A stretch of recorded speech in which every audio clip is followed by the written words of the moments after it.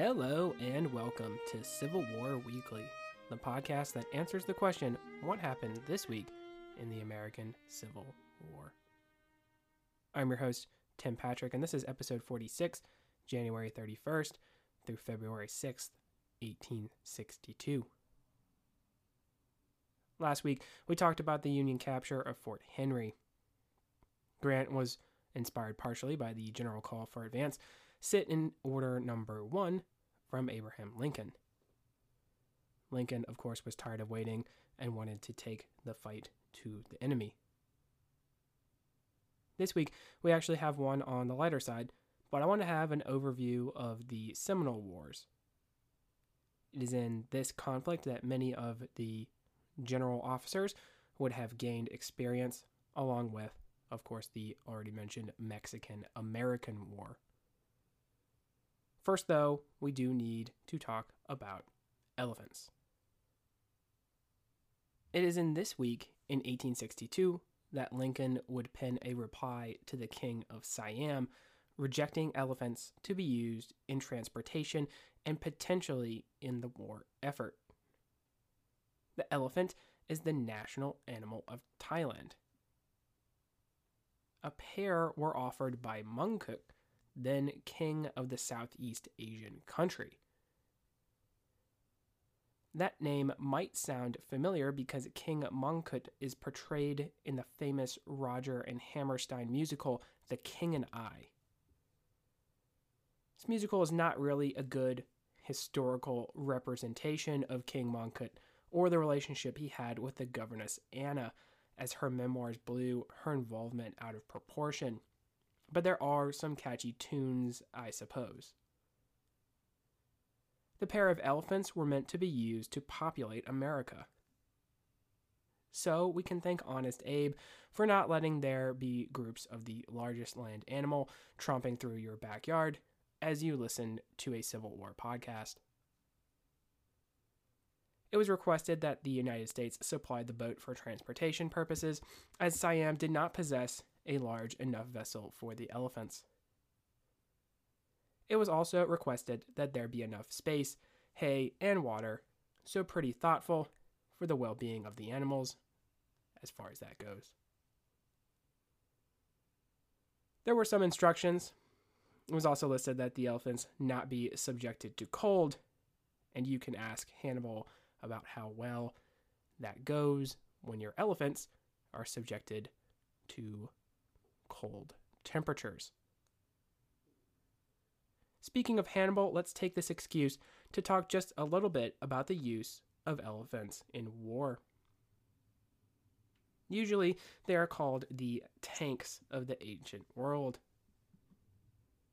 Use of elephants in war and agriculture originated in India. If you think about it, elephants would be very useful for transportation. They could carry large amounts of equipment or heavy things that possibly horses and, of course, people could not carry. The classic movie Gunga Din, which is one of my favorites, shows the use of elephants for this purpose, especially in the carrying of artillery pieces through rocky terrain, whereas a horse and caisson would not be quite so efficient. Elephants are also strong and can remove trees with their trunks. Talk about being able to clear a field of fire and set up some abattis, am I right? It's a callback to our fortification episode. All three species of elephant, bush and forest elephants of Africa, as well as Asian elephants, have been used by people and were all used for combat purposes. An additional extinct species, the North African elephant, was also used. Something I think is a misconception about elephants and their use in war is that most were caught from the wild. Male elephants were almost exclusively fitted for war, as the females were often less aggressive and might not meet a charging male counterpart in the field. But let's talk a little bit about how elephants were actually used in combat. Now, they were often employed as anti-cavalry measures in the ancient world, because horses would become terrified when facing a charging bull elephant. Armor and spikes could be fitted so that the elephant could take out more men and beasts. You could also mount a platform on top of an elephant so that you could have personnel firing projectiles such as arrows or javelins. Most probably have an image such as that of Lord of the Rings, The Return of the King, and this is really not too far off. Obviously, they were not quite that large, but knowing what we know now, they would have been a perfect counter to the charging Rohirrim. Actually, the second time in the movies anyway, that there is a proper military strategy shown by the forces of Sauron against the elite cavalry, but I think that is another rant for another podcast. You get the idea, though, that these large elephants would be sort of shock troops, and they would, of course, break up cavalry charges.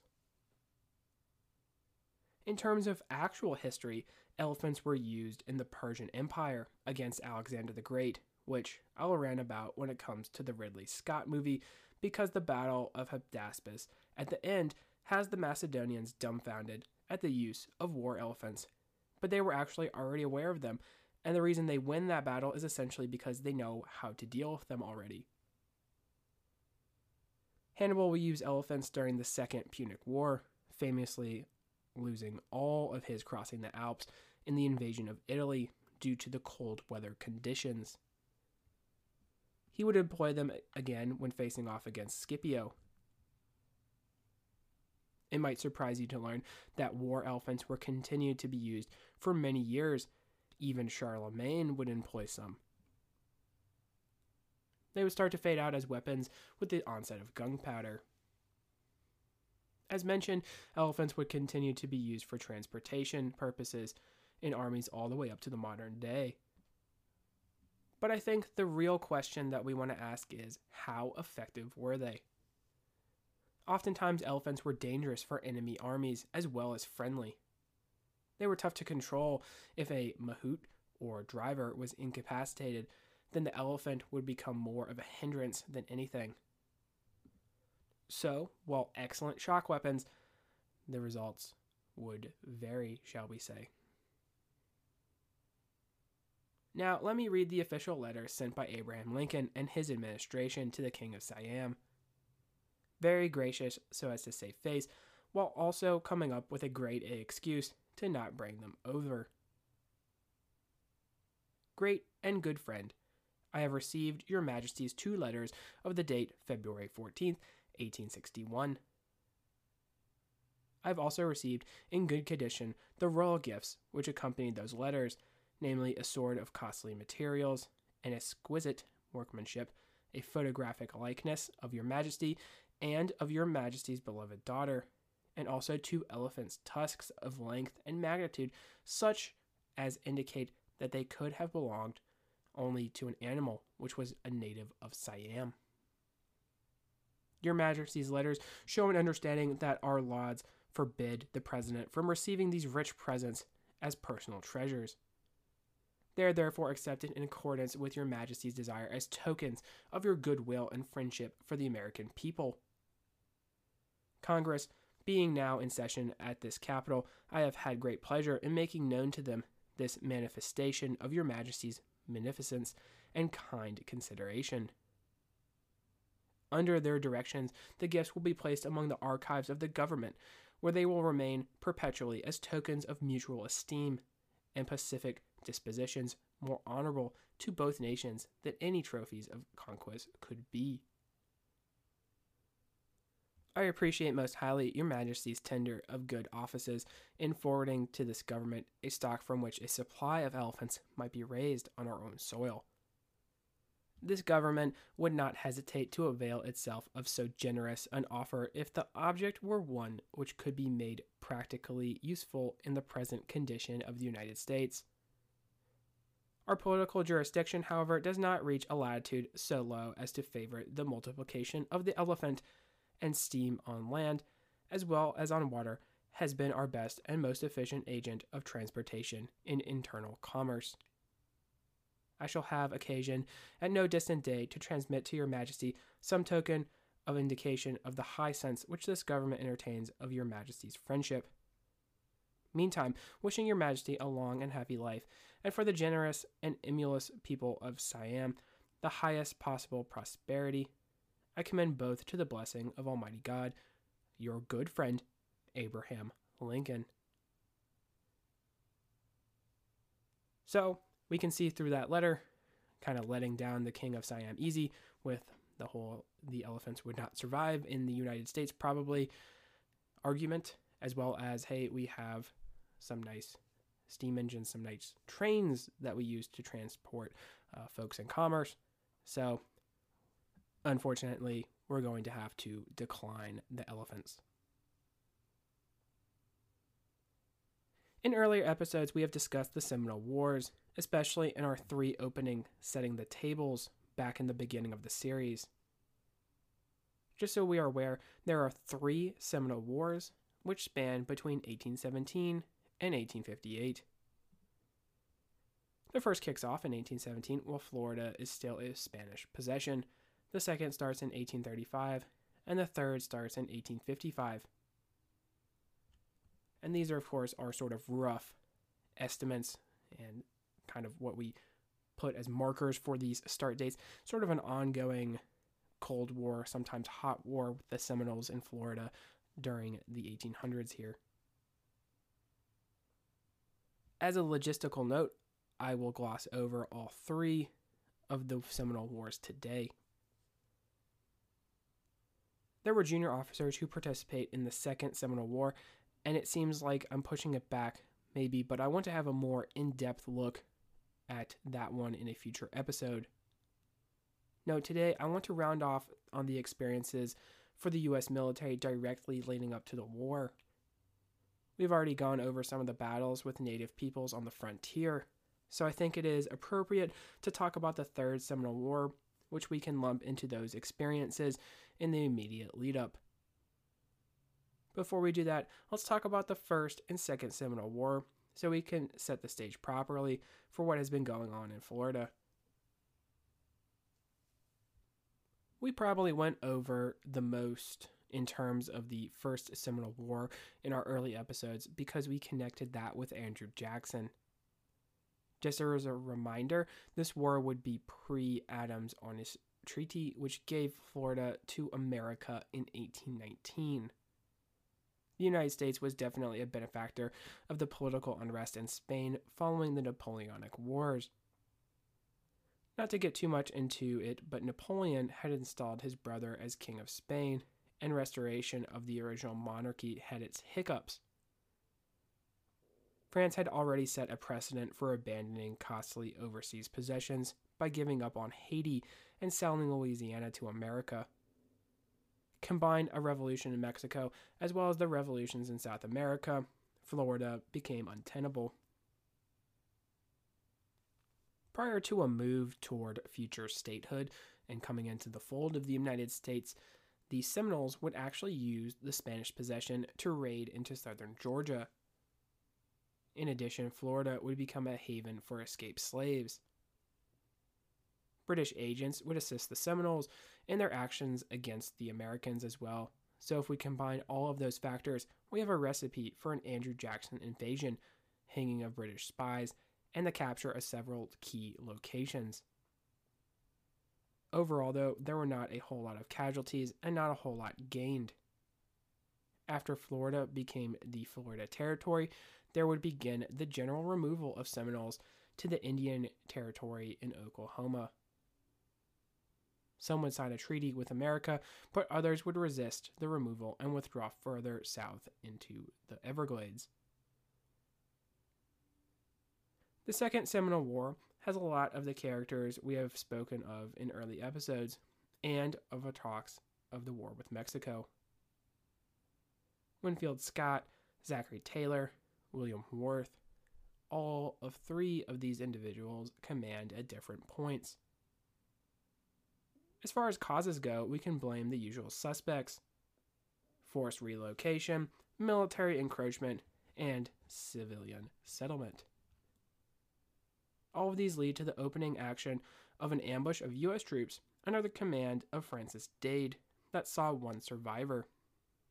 This is actually where Miami-Dade County comes from, by the way. Most of the remainder of the conflict consisted of guerrilla action taken by the remaining Seminoles who made their home in the impenetrable Everglades.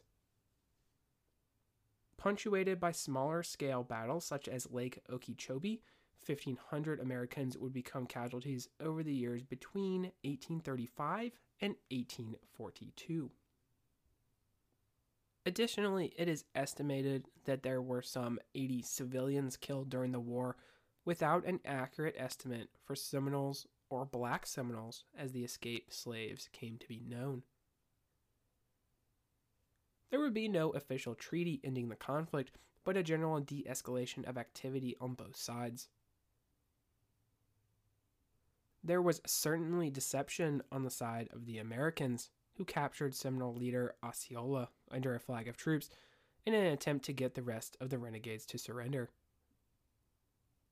It may surprise you to know that there was a large investment on behalf of the U.S. government in Florida. Almost $20 million was spent, leading to there being a general unpopular opinion of the war, sort of an early Vietnam type scenario. At the conclusion, there was more of a reduction in numbers of the Seminoles in Florida, with almost 4,000 moving to Oklahoma. But there were some who still remained. So this is where the third and final Seminole War comes into play. Land disputes and continued military escalation would be the cause. In 1855, there were a handful of bands of Seminoles still left in Florida. One of these bands was that of Billy Bowlegs. His group of warriors would ambush a group of U.S. soldiers on patrol, killing and scalping 4 and taking or destroying their supplies. This would spark general raiding on behalf of the Seminoles, striking in several places. Some of these raids would see casualties by the citizens of Florida. Militia units were called up and approved by the Secretary of War, Jefferson Davis, but these units were often ineffective and highly criticized by the populace. Accusations of laziness and drunkenness were rampant. U.S. Army General Joseph Harney would take command briefly with the strategy of forcing the hostiles into the swamps. He would be reassigned to Kansas with his men before fully seeing the implementation of the plan, though. Groups of U.S. regulars and militia would move into the swamp with mixed results. Abner Doubleday would mention that the patrols on behalf of the U.S. military were easily avoided by the enemy. In addition, he blames the lower quality of men, mostly being made up of immigrants, as we have already mentioned, being a point of contention during the war with Mexico. Crops were burned, and there were some captives taken, but no major confrontation between the two sides. Eventually, cash payouts would lead to the surrender of Billy Bowlegs' band, who would join the relocation to Oklahoma. Amazingly, there were some Seminoles who never surrendered and remained in Florida, most notably a band under Sam Jones. The Confederate government would actually reach out to Sam Jones in order to secure an alliance, but the Seminoles would stay neutral in Florida during the conflict. Seminoles would remain in Florida, and there are still some there to this day. For our story, there were several Civil War generals who see action during the Second or Third Seminole War. Notably, we have Robert Anderson, Joseph E. Johnson, Jubal Early, George Meade, Sherman, John C. Pemberton, George Thomas, and the already mentioned Joseph Harney. I know we ran a little short this week, but that's going to just about do it. Despite the lack of length, I do think I really made up for it with our small talk on war elephants, which is a little bit off topic, but I hope you enjoyed it and thought it was interesting. We also got a little overview of the Seminole Wars, although I think we may go back there to the Second Seminole War, especially at some point in the future. Next week, we will head to North Carolina and see what is going on with Ambrose Burnside. If you like what you hear, please make sure to leave a review. Posted in the description should be a link to the website, Patreon, as well as Venmo information. Support for the general upkeep of the show would be greatly appreciated. Feedback, of course, is welcome. Questions, comments, concerns. The email is cwweeklypod@gmail.com. Thank you all so much for listening, and have a great week.